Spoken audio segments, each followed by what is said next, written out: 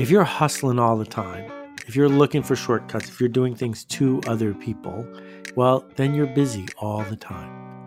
And you get little bits of progress, so it feels good. But you don't have to listen to the noise in your head. And you don't have to sit quietly, and you don't have to confront the fear of possibility because you're busy all the time. And so there are plenty of people who are apparently succeeding, at least on the surface, with their hustle. The problem is they're so busy being busy all the time, they're not really succeeding.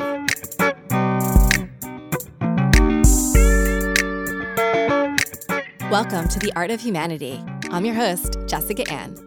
This is my podcast where you can listen for fresh perspectives with artists, leaders, authors, and your favorite entrepreneurs. You can explore creativity and consciousness, evolve your business with the art of humanity. Now, here's this week's episode. Hey guys, thank you so much for listening, as always, to the show. This is episode 40, and thank you for the glowing reviews of my podcast. One of the things that I love the most about having this podcast, besides the ability to make an impact in the lives of my listeners, is that I love how I can meet people in real life who inspire me, who then inspire others. Rima the Jungle Girl is one example of this. She's someone that I met in person, then I interviewed her on episode 39 of my podcast, and she just left a review. She writes, "I love how many topics you tackle and how open you are to going deep. It's super refreshing. I can't wait to hear more. Thanks for having me on your show, and I hope to see you soon." Thanks so much, Rima. And if you like this podcast, leaving a 5-star review on iTunes would mean so much to me and help me to gain momentum. It only takes a few seconds, so if you can go over right now to iTunes and leave a review, I'll maybe even give you a shout out in my next episode. This season focuses on empowering the next paradigm of creativity. And one of the topics I'm exploring in this podcast and in my next book is creativity and consciousness. Today, I'm so excited to talk with someone that aligns with my mission of truth, integrity, and purpose, Seth Godin. In this conversation, we dive into so many different topics. Some of them include why hustling is a form of hiding, how to look into the eye of what matters, how to get better clients.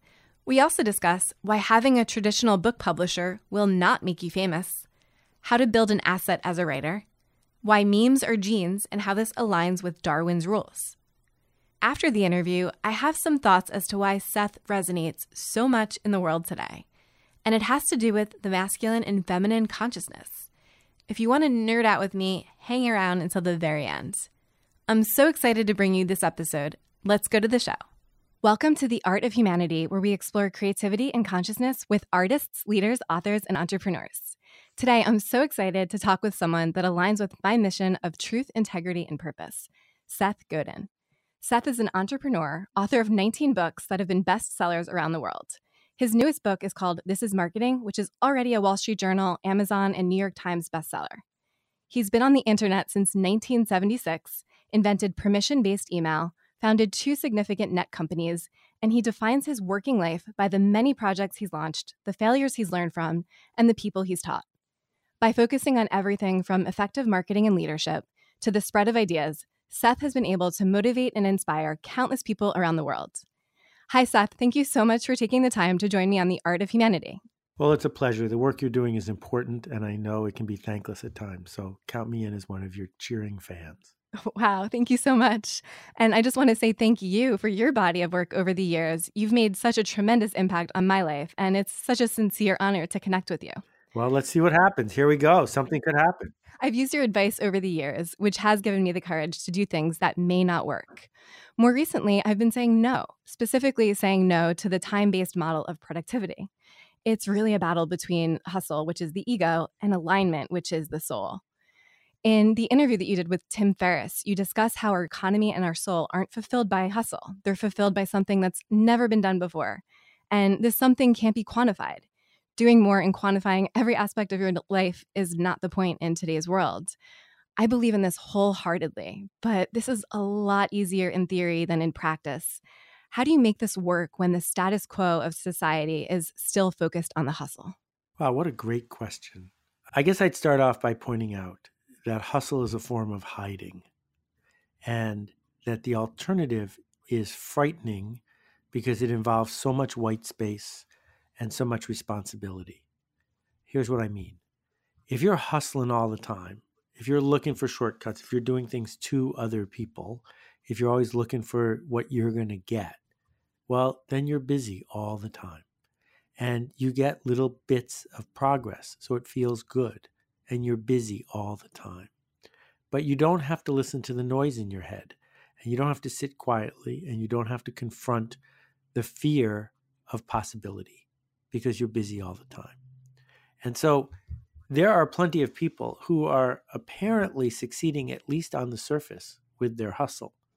The problem is they're so busy being busy all the time, they're not really succeeding. And there are two alternatives. One alternative is to hide by doing nothing, to hide by sitting still in your corner for months or years on end. I'm not interested in that. But the other part, the part where you're not hiding, where you are exposing yourself by forcing yourself to look right into the eye of what matters, means that you won't be apparently as busy, but you will get a lot more done. That's a beautiful answer. Looking into the eye of what matters. Wow. So what you do for a living is you notice things and then you write about them. And I want to talk more about looking into the eye of what matters, because a lot of my work in the world is around content marketing. So I was curious. I Googled Seth Godin and content marketing, and a post popped up. Uh-oh. A post popped up from a teleseminar from 10 years ago that you did with the Content Marketing Institute, in which you said you must make a connection to your customers and get new customers by focusing on their true pain points and healing them with information. And then I Googled Seth Godin and healing to see what you wrote about on this topic. And there's a cryptic post from 2006 that simply says, heal thyself, with nothing else. So I really want to underline that word, healing. Are the best marketers today those who know how to provide information in a way that heals? Okay, well, first I need to raise a flag here, because content marketing with a capital C and a capital M, the version of it that I have a problem with is people who get paid by the word and by the click to come up with banal and vapid things that search engines will find that don't really say anything, that use the BuzzFeed magic formulas to somehow connive people into giving their attention over for not much in exchange. And in an interview a long time ago, I said content marketing is the only marketing that's left. I did not mean that. Okay. What I meant was the content of what we do, the meat, or if you're a vegan, the grain of the essence of the change that we make, the real stuff. That's marketing. The spin and the hype and the promotion, that's not marketing. That's spin and hype and promotion. So what I'm trying to say, and I should have chosen much more carefully because my words have been misquoted many times without them changing the words, just the meaning, is if you are hiring people or you are being hired to be a cog in the word machine, I think you could do better with your time. On the other hand, if you can use your images, your words, your beliefs, your ability to see others to help them get to where they want to go, to become more complete, to dance with their fear, then that is a higher calling, and I am all in favor of that. 100% agree. And I don't do that word per minute type of thing or anything of that nature, mostly because of a lot of what I've read about your work and really seeing the big picture of the humanity and really writing for the human engine optimization instead of search engine optimization, as I like to call it. You're so eloquent in your writing about this. In your recent book, This is Marketing, you write, "The shameless pursuit of attention at the expense of the truth has driven many ethical and generous marketers to hide their best work, to feel shame about the prospect of being market-driven. That's not okay." If you step inside most marketing agencies today, they're going to want the short-term, cringe-inducing email blasts. They're going to want you to write a blog post in 30 minutes. And they don't want to focus on the long-term approach of meaning and genuine connection. How do you stand your ground in a world that's driven by that ego-based model of mass reach? Well, you mentioned two groups of freelancers there. You mentioned the marketing agency and the people who work for them. And in both cases, they're freelancers, not entrepreneurs. because they are not building an institution bigger than themselves. They're getting paid when they work. They're getting paid for their results. And the thing is, if you want to become a happier freelancer, a more profitable freelancer, a freelancer with more leverage, you cannot work more hours. You cannot find more shortcuts. It's impossible. The only way to do it is to get better clients. And if you get better clients, they will demand you do better work and they will pay you more for it. You will be able to do better work on behalf of things you believe in, which will get you even better clients. So I would begin with the marketing agency and say, if you're the marketing agency that's claiming you have to do all these shortcuts and bottom fishing because your client demands it, go get better clients. And then I would say to the freelancer who wants to work for the marketing agency that has lousy clients, get a better marketing agency. Because the fact that this is the only work you could get is no excuse. Because if you keep racing to the bottom to get that work, you're never going to get a chance to do the work you really ought to be doing. Such a great answer. So it's not about racing to the bottom. It's about getting better clients. How would you get better clients today? I know that you stopped doing consulting, but if you were out there trying to get better clients today, what would your approach be?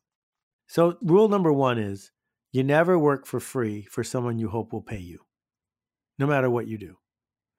Rule number two is treat different people differently. And we can do that now much more easily than we ever could before. So when I put those two rules together, if I was 24 years old and starting out, what I would do is I would find causes I believe in, and I would find candidates I believe in, and I would find charities that I want to help, and I would work for them for free. And I would use my position as a donor to demand that they accept great work. And I would do great work that raised millions of dollars. And I would do great work that helped people get elected. And I would do great work that changed the conversation.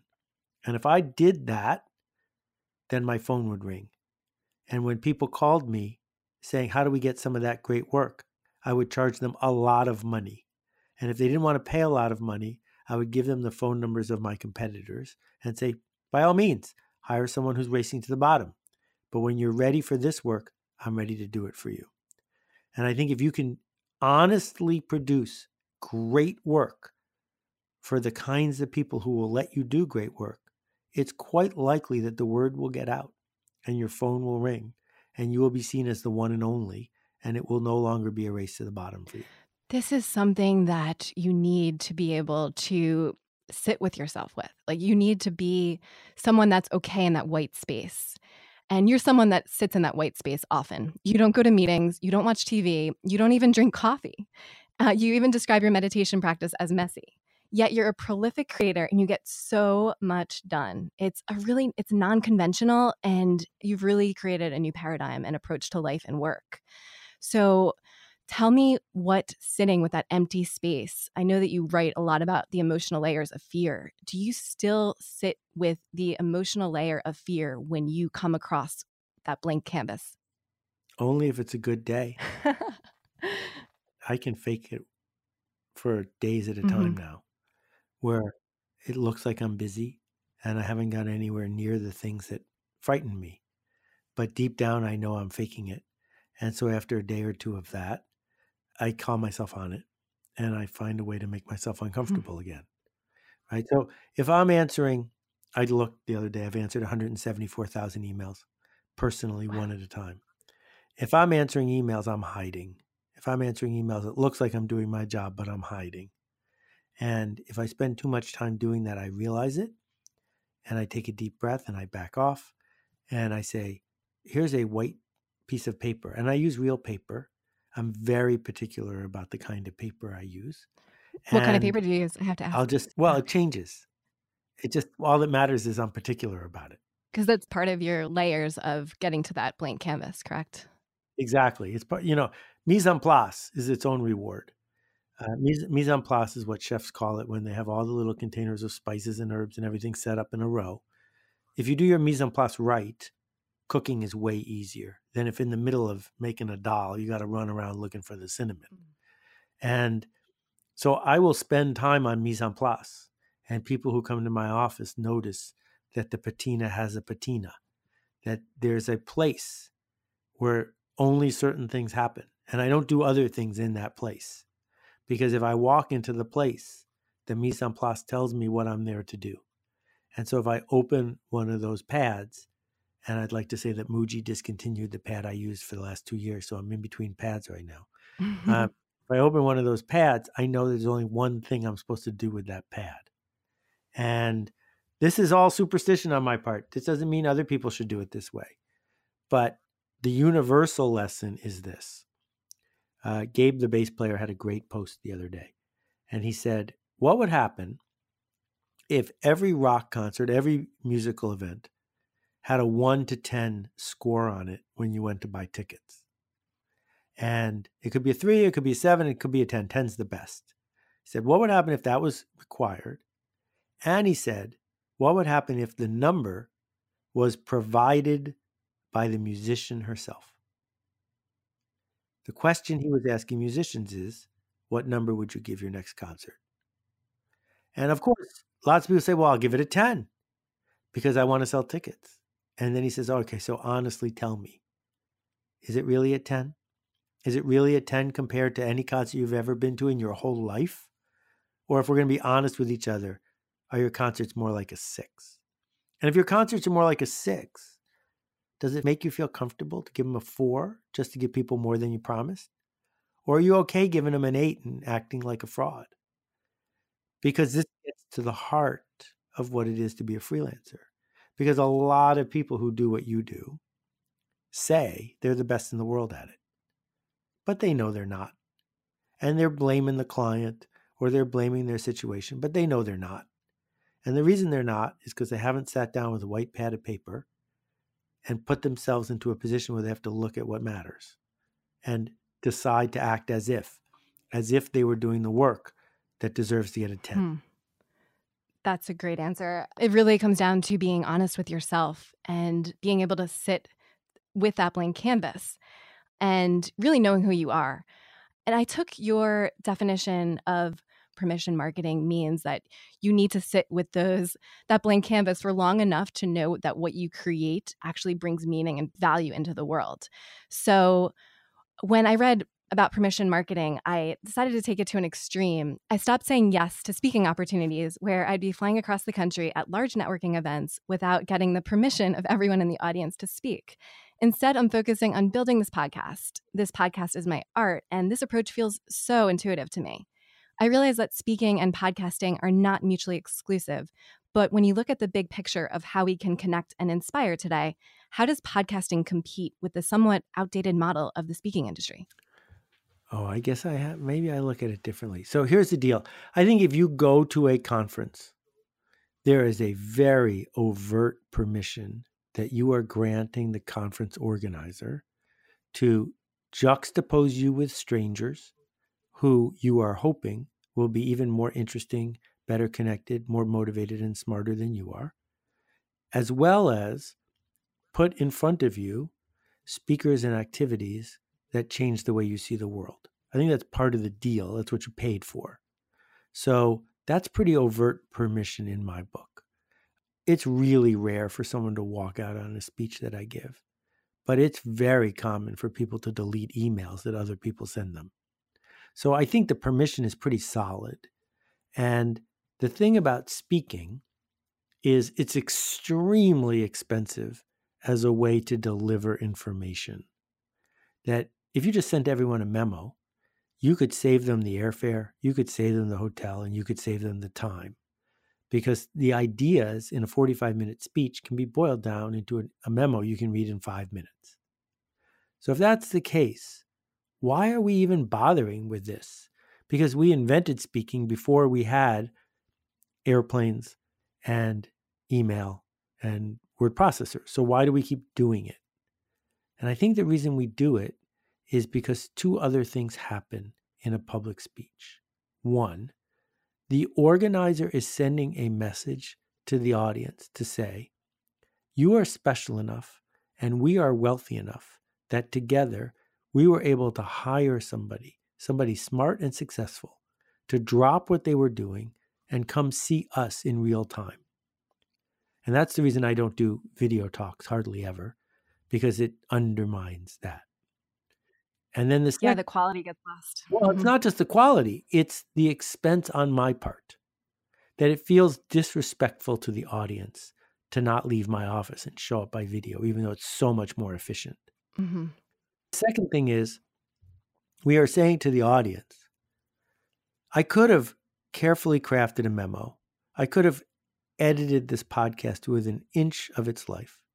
But instead, here I am live, bleeding on stage in front of you.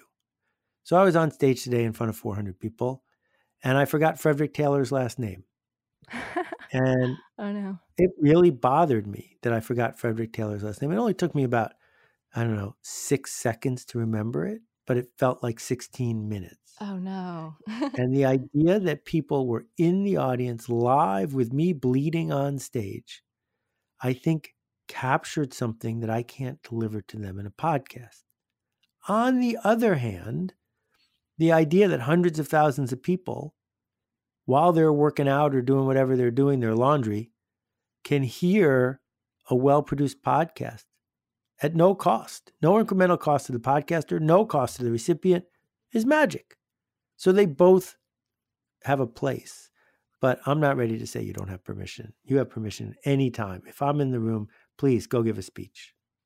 Yeah, I guess my question was more geared towards that if you're not the keynote speaker or the only speaker at this networking event, then people may not necessarily want to hear you if you're speaking, but maybe that's just showing my naivety, I guess, around the speaking events, because you are, obviously a prolific speaker. So, No, I don't think you're showing naivete. I think what you're showing is the result of 5,000 years of misogyny, compounded by the fact that all of us are frauds, right?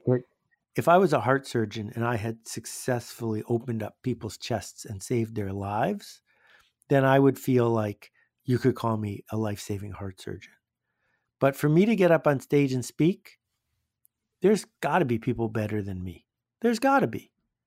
But in that moment, all I can do is the best version of me I know how. And the ability to perform in real time, make it interesting to me and to them, to craft something in unison with the audience.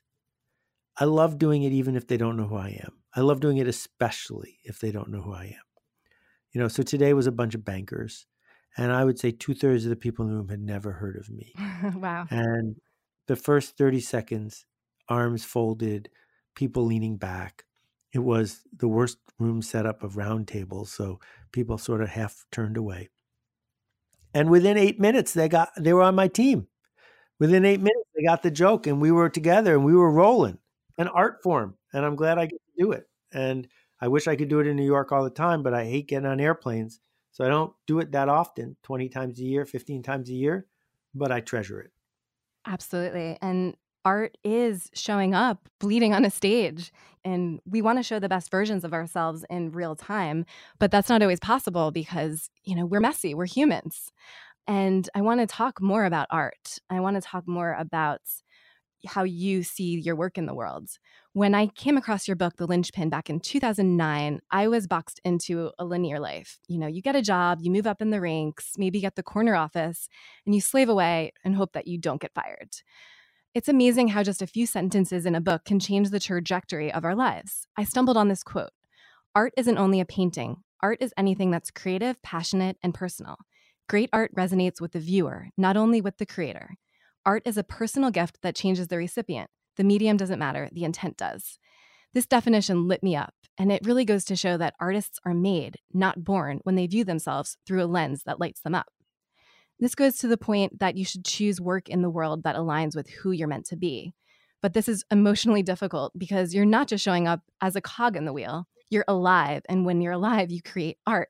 And you sometimes forget the last names of people on the stage. So this is a two-parted question. How has art changed over the years, and how will it continue to change? And what does this mean for the artists who create things in the noisy online world? Well, can I ask you a question first? Sure. When you say become who you were meant to be, what do you mean? Become who your soul wants you to evolve into. So you and I can diverge on this, and that's fine. Yeah. I just wanted to figure it out. So let me answer your questions first, and then I'll weave that part in. Sure. before we had cameras and recording devices, art wasn't a job, mostly, but it was a really useful way to record the present. And rich people used it all the time.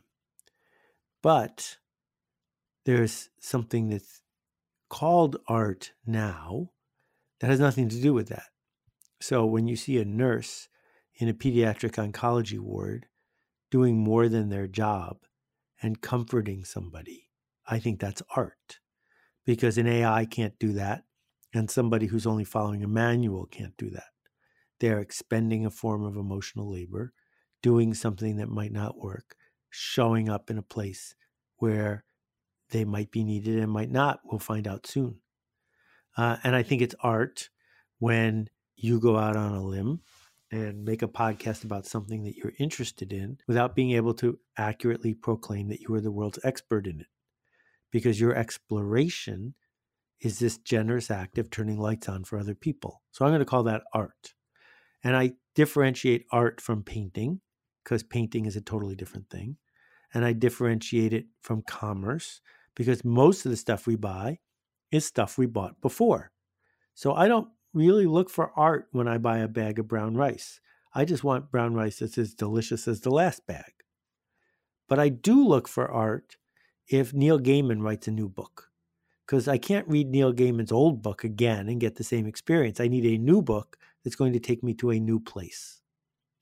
And there is room for cogs in the system. But what the internet has done is made it so that the cheapest cog and the most compliant cog and the fastest cog get the gigs. So if that's you, go do it. But if it's not you, then you have to dance with the fear and do the other thing. But in terms of what your soul wants you to be, the deal for me is either you're a professional or you're not. And if you're a professional, it means you make promises and you keep them. And you don't spend any time at all thinking about authenticity, and you don't spend any time at all thinking about your calling. If you seek to serve people, find some people who need to be served and serve them in a way that makes a difference. So when my kids were very young, one of them had a garbage party, and the garbage men came and let him play with the levers and stuff like that. That's not their job, but it's a lesson, a memory that lasts for decades.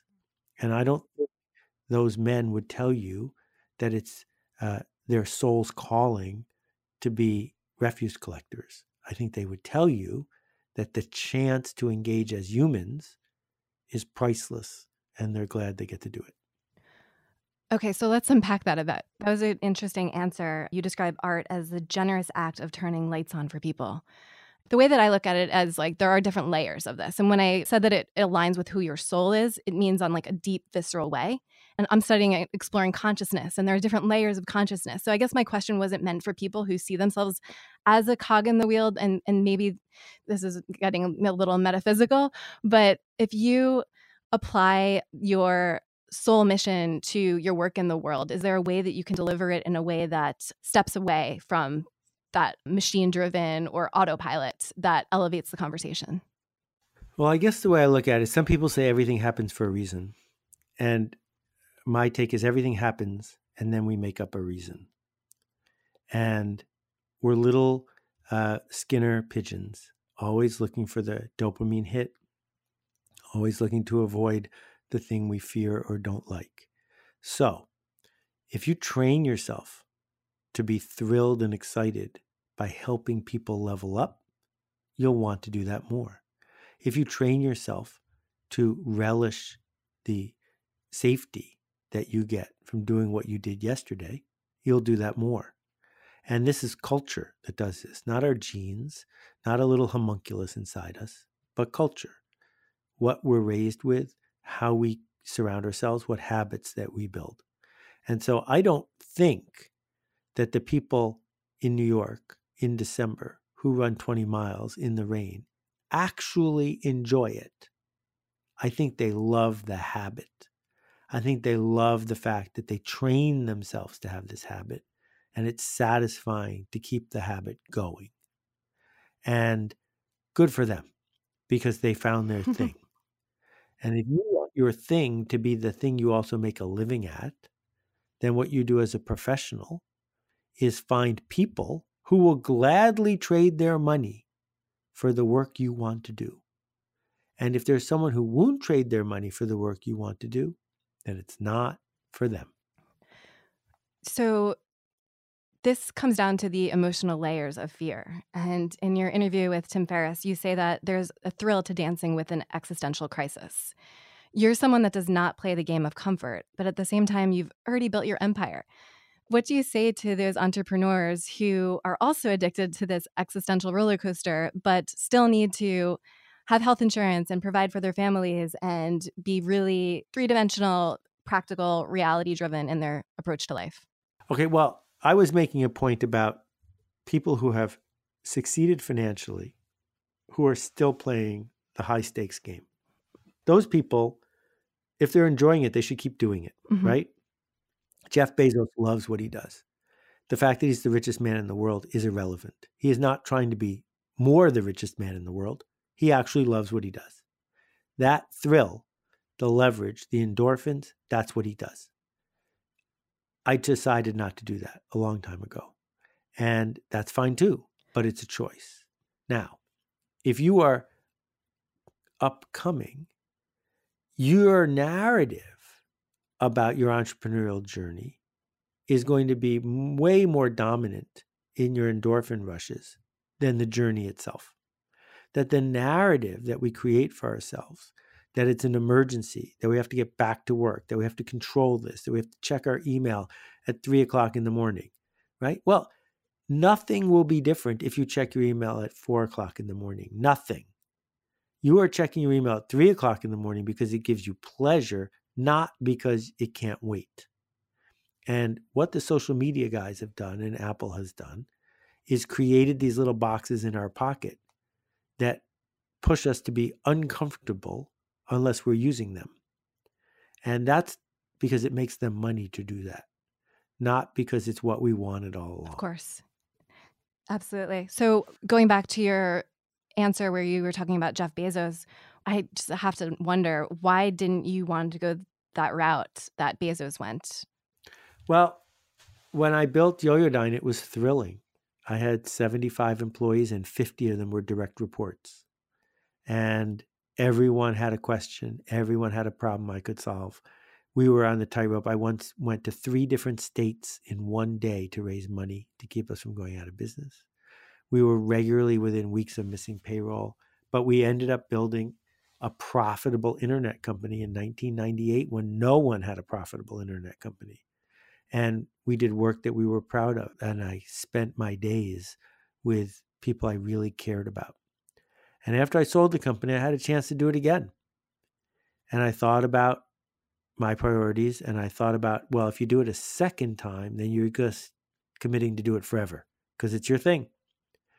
And I decided that I wanted to be a different kind of professional than that I might have had the skill to be that kind of high stakes entrepreneur, but I also felt like I had something to offer as somebody who did a different kind of shipping of a different kind of work where keeping track of a P&L wasn't the point. So that doesn't mean no one should do it. Lots of people should do it. I just decided, having done it and having made it work, I didn't need to do it again. You have to be pretty visionary to know not to go the route that everyone else is going. Being a high-stakes entrepreneur, you did that once and you decided you didn't want to do it again. And you mentioned a different kind of shipping. Let's unpack that a bit.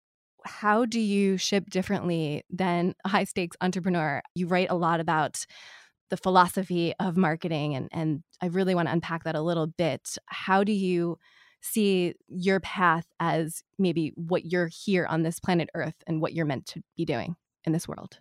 Okay. So who owns you? The minute you raise equity in your company, you have promised an investor you're going to build something big, sell it, and give them back more than they gave you. The minute you have regular customers, you are promising them that you will regularly exceed their expectations about what you sold them. The minute you have large teams of people who work for you, who have families and who have mortgages, you've made a promise to them. And so what happens is high-stakes entrepreneurs at scale are working for all of those constituencies all the time. And if they're going to do a good job, they have to be really clear about why they're doing it and for who they are doing it.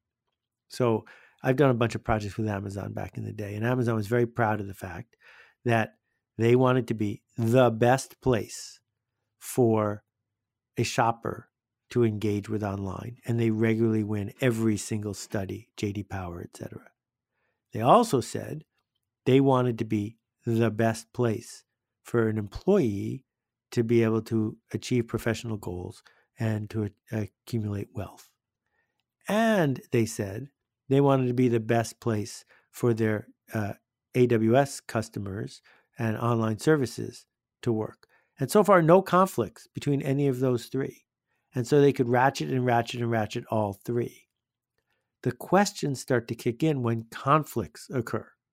So for example, when you bring the Alexa to the world, the question is, should Alexa maximize profit or should Alexa maximize satisfaction for the user?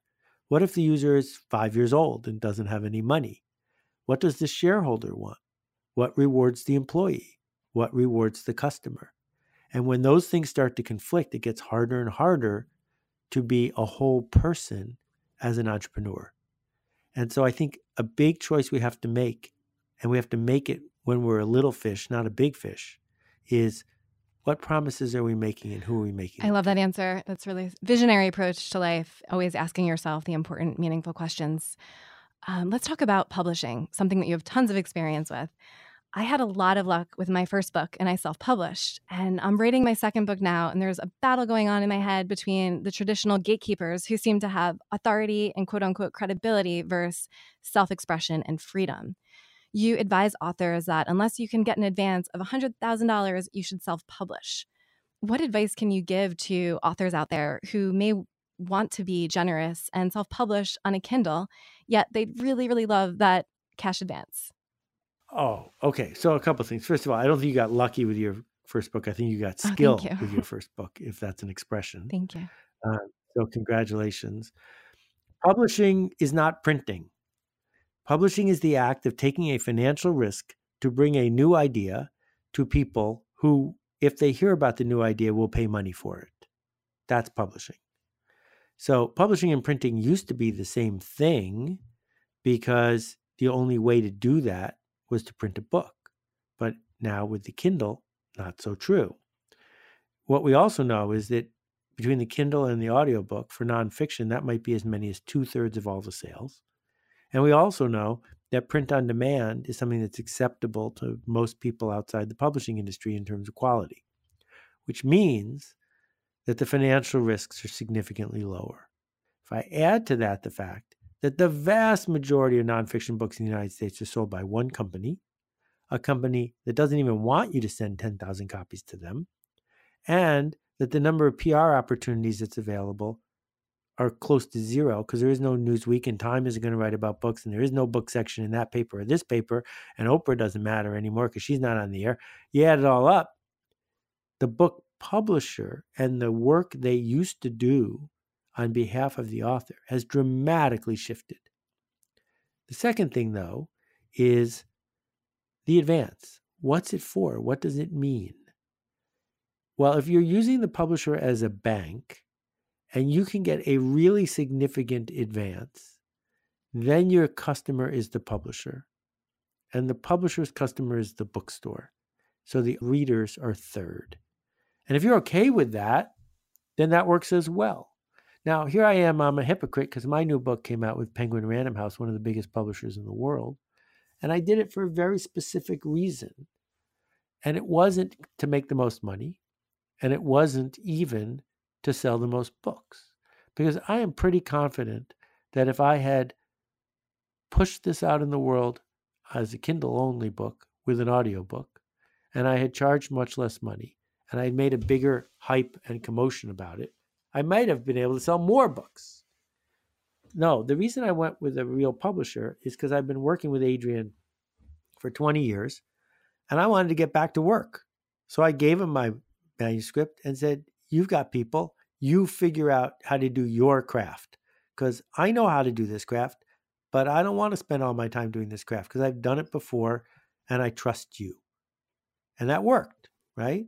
And so what I'm saying is, what you really need to do if you want to get started as an author is you need to build an asset. And the asset is trust and attention. The asset is permission. The asset is who would miss you if you were gone. How many people can you send a note to and they'll open it and they'll read it? And you need to do that for 5 years before you write your book. And if 5 years into it, there are 20,000 people who are eager for you to write your book, then you can make a smart decision about whether or not you want to publish it or not. So it comes down to building your audience based off trust and integrity versus outsourcing to the bigger publishers. Well, no, because here's the deal. It's really, really, really unlikely, 3 reallys, that a publisher will make you famous. That J.K. Rowling is a great counterexample. The publisher made J.K. Rowling famous. But particularly in the nonfiction space, it's not the way it works. Ray Dalio's probably spent $1 million promoting his book, and still most of the people listening to this have never read it. That you need to be famous, and then the publisher might help you with some transactions. But they're not going to hurt your integrity. They're not going to make you write a bad book. They will actually give you credibility and freedom and push you to make an even better book.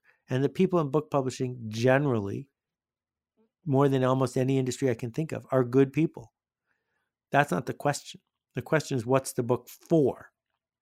And if the purpose of the book is to get an idea into people's hands, well, then maybe it should be a free PDF, right?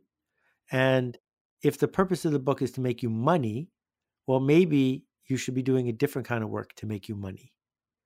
If the purpose of the book is to create an artifact that can stand the test of time, no batteries required, and that you want it in libraries and that you want it to become a textbook, well, then maybe you need a real publisher. So we just first got to get really clear about what it's for. And then we got to think hard about the siren call of the advance, because it's generally an ego thing, not an actual dollars and cents thing for most authors. You've adopted a practice of intentionally seeking out things that you were wrong about. You talk about how this flips the brain, which is essential to creativity in our revolutionary times. It seems like you cast a wide net of ideas, and you may be not always agreeing with your original opinion. It seems like you're the type of person that's pretty extreme in that you have a philosophy of life that you distribute across all different areas in your life. So does this confuse people who are closest to you, or do they understand that you're an explorer of ideas and different beliefs? Oh, even my dog is confused by me, Jessica. That once you feel the feeling of what it sounds like to change your mind, it's sort of addictive. Many, many years ago, I had this significant crackling in my ears, and it was bothering me all the time. I would move my jaw and the crackling would happen. I went to the ear, nose, and throat hospital, told them what was up. And they said, well, take these decongestants. And I did, and they totally knocked me out. And so for a week, I was asleep. And the crackling mostly went away. But when I stopped taking it, the crackling came back. And I went to them and I said, the crackling came back. And I said, well, what does it mean for the crackling to start? And I showed them how I moved my jaw. And they said, don't do that. And as soon as I stopped moving my jaw, the crackling went away. And I just made it come back now for the first time in like 10 years. I just moved my jaw that way. Just don't do that. If the crackling bothers you, don't move your jaw that way, right? So I don't make the crackling anymore. Instead, what I do is I explore the edges for that feeling. What does it feel like to make an assertion and then realize you were wrong and do the opposite? That feeling feels great to me. I really like exploring where does fact and philosophy and culture interact. And if it's not for you, then don't do it. But what a time we live in, where we're not sitting in the rain outdoors wondering if we're going to survive till tomorrow morning, but instead have this massive supercomputer that gives us access to all known knowledge of human history, and we can explore. I love that. I can't believe I get paid to do that. I love that you laughed at that because I think any creative person out there loves that feeling. And I think we're addicted to it. At least I am. I'm very addicted to exploring topics or facts that I don't necessarily agree with, but I'm just curious what it would be like if I did go down that rabbit hole. Do you regularly have to be mindful of your lizard brain, or have you developed such a clear, consistent practice that you don't come across your lizard brain anymore? Oh no, it's there every day if I'm doing good work.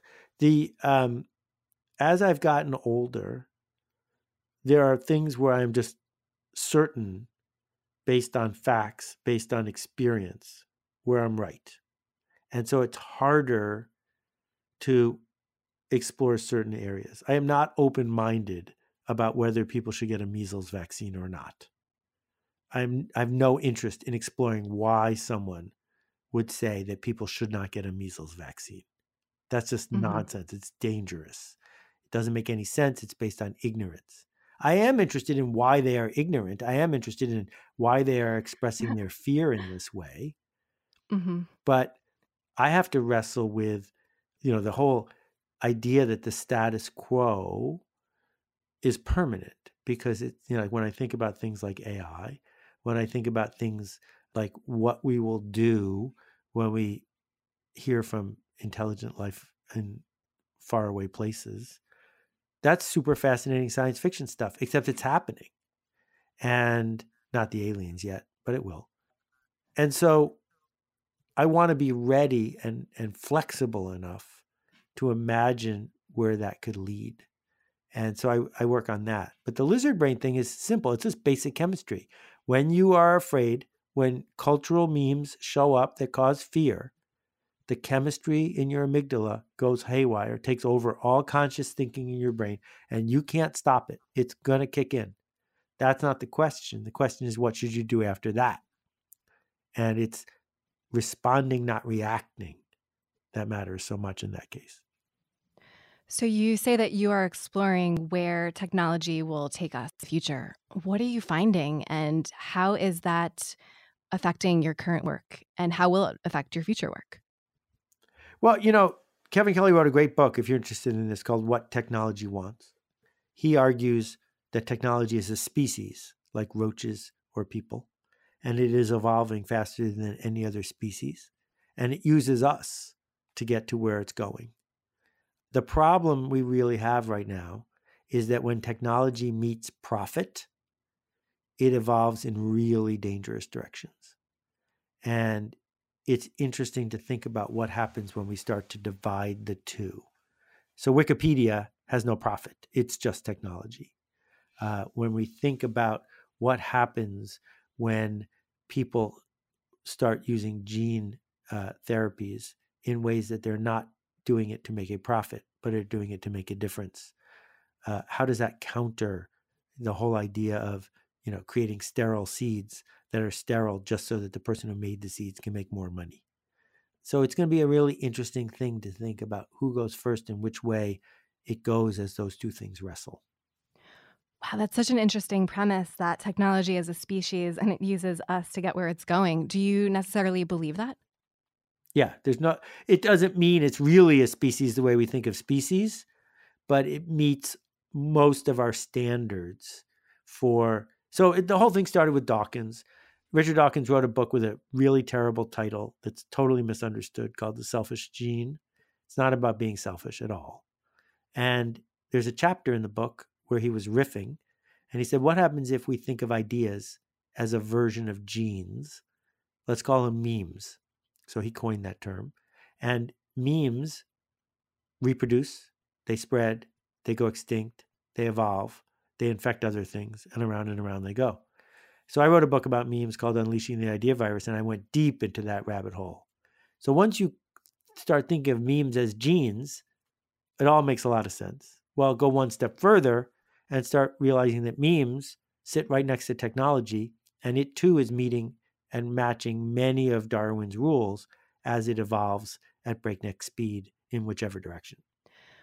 Wow. Yeah, I can talk hours about this stuff. I nerd out on this all the time. So it really comes down to being more human when we are faced with technology at our fingertips at every second.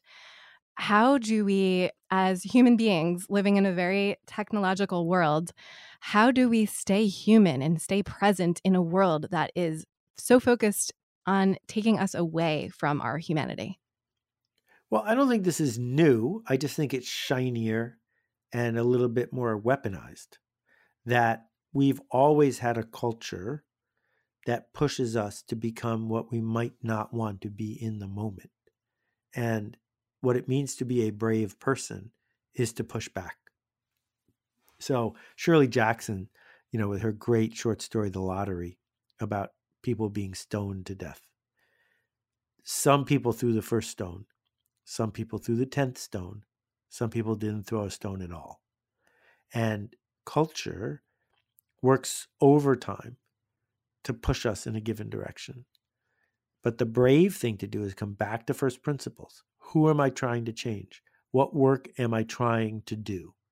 Own the responsibility for that. It's not up to the cosmos.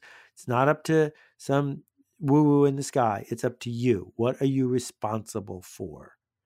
What are you trying to do here? What change are you seeking to make? And if you can own that, then you can decide if something's helping you or not. Whenever I say the word culture, I like to spell it out with CULT-URA, just because the culture is a cult. It's a form of a cult. Wherever you are, it's driving you to not necessarily always do things that you are aligned with. So I think it's important to recognize that. Well said. One more question for you that you mentioned earlier, the idea that will your work be missed when you're gone?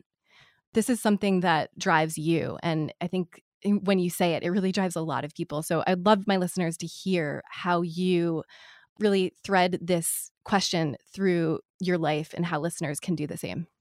Okay, so I mean it in a super simple way. It has nothing to do with being dead at all, right? It just means, did you make a promise such that if you didn't show up tomorrow to keep the promise, people would miss you? So if you go to a store that used to be open 7 days a week and you get there and the store is closed, you would miss it. On the other hand, if the store on the way that you never once stopped at went out of business, you wouldn't miss it. So what we're talking about is super simple. It is, who are you making promises to? What does it mean to keep those promises? And would they miss you if you were gone? Meaning, if you didn't show up, if you didn't send that email blast, if you didn't write that piece of copy, if you didn't blah, blah, blah, blah, blah, would people say, where is it? Because that's an excellent standard for choosing to matter. Seth, thank you so much for joining me on The Art of Humanity. Where can listeners go to find you and all of your work online? I've tried to put it in one convenient place at seths.blog, or you can type Seth into Google. And if you go to seths.blog/TIM, you can read about the new book. Thank you so much for joining me. This was great, Jessica. Thank you.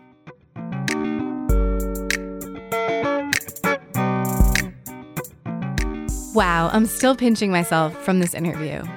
I love what Seth says about my industry. The industry that I'm in is content marketing with a capital C and a capital M. And I think it's so important for people who are running an advertising or marketing agency where content marketing may be an add-on to hear this. Content marketing is not the BuzzFeed magic formula to connive people to get their attention for not much of an exchange. Content marketing is the content of what we do. It's the meat or the essence of the change that we make. The spin and hype is not marketing. Content marketing becomes meaningful when you have conversations that connect and add context. People get screamed at all day long. Driving to work, the radio nudges you to visit www.whateverit.com. Infomercials tell you, wait, there's more. Even Starbucks, the only quiet time of day, forces you to download the latest song. The constant noise becomes hype. And what is hype? Unnecessary screaming. We may hear the screaming, but we may not listen to what it's saying.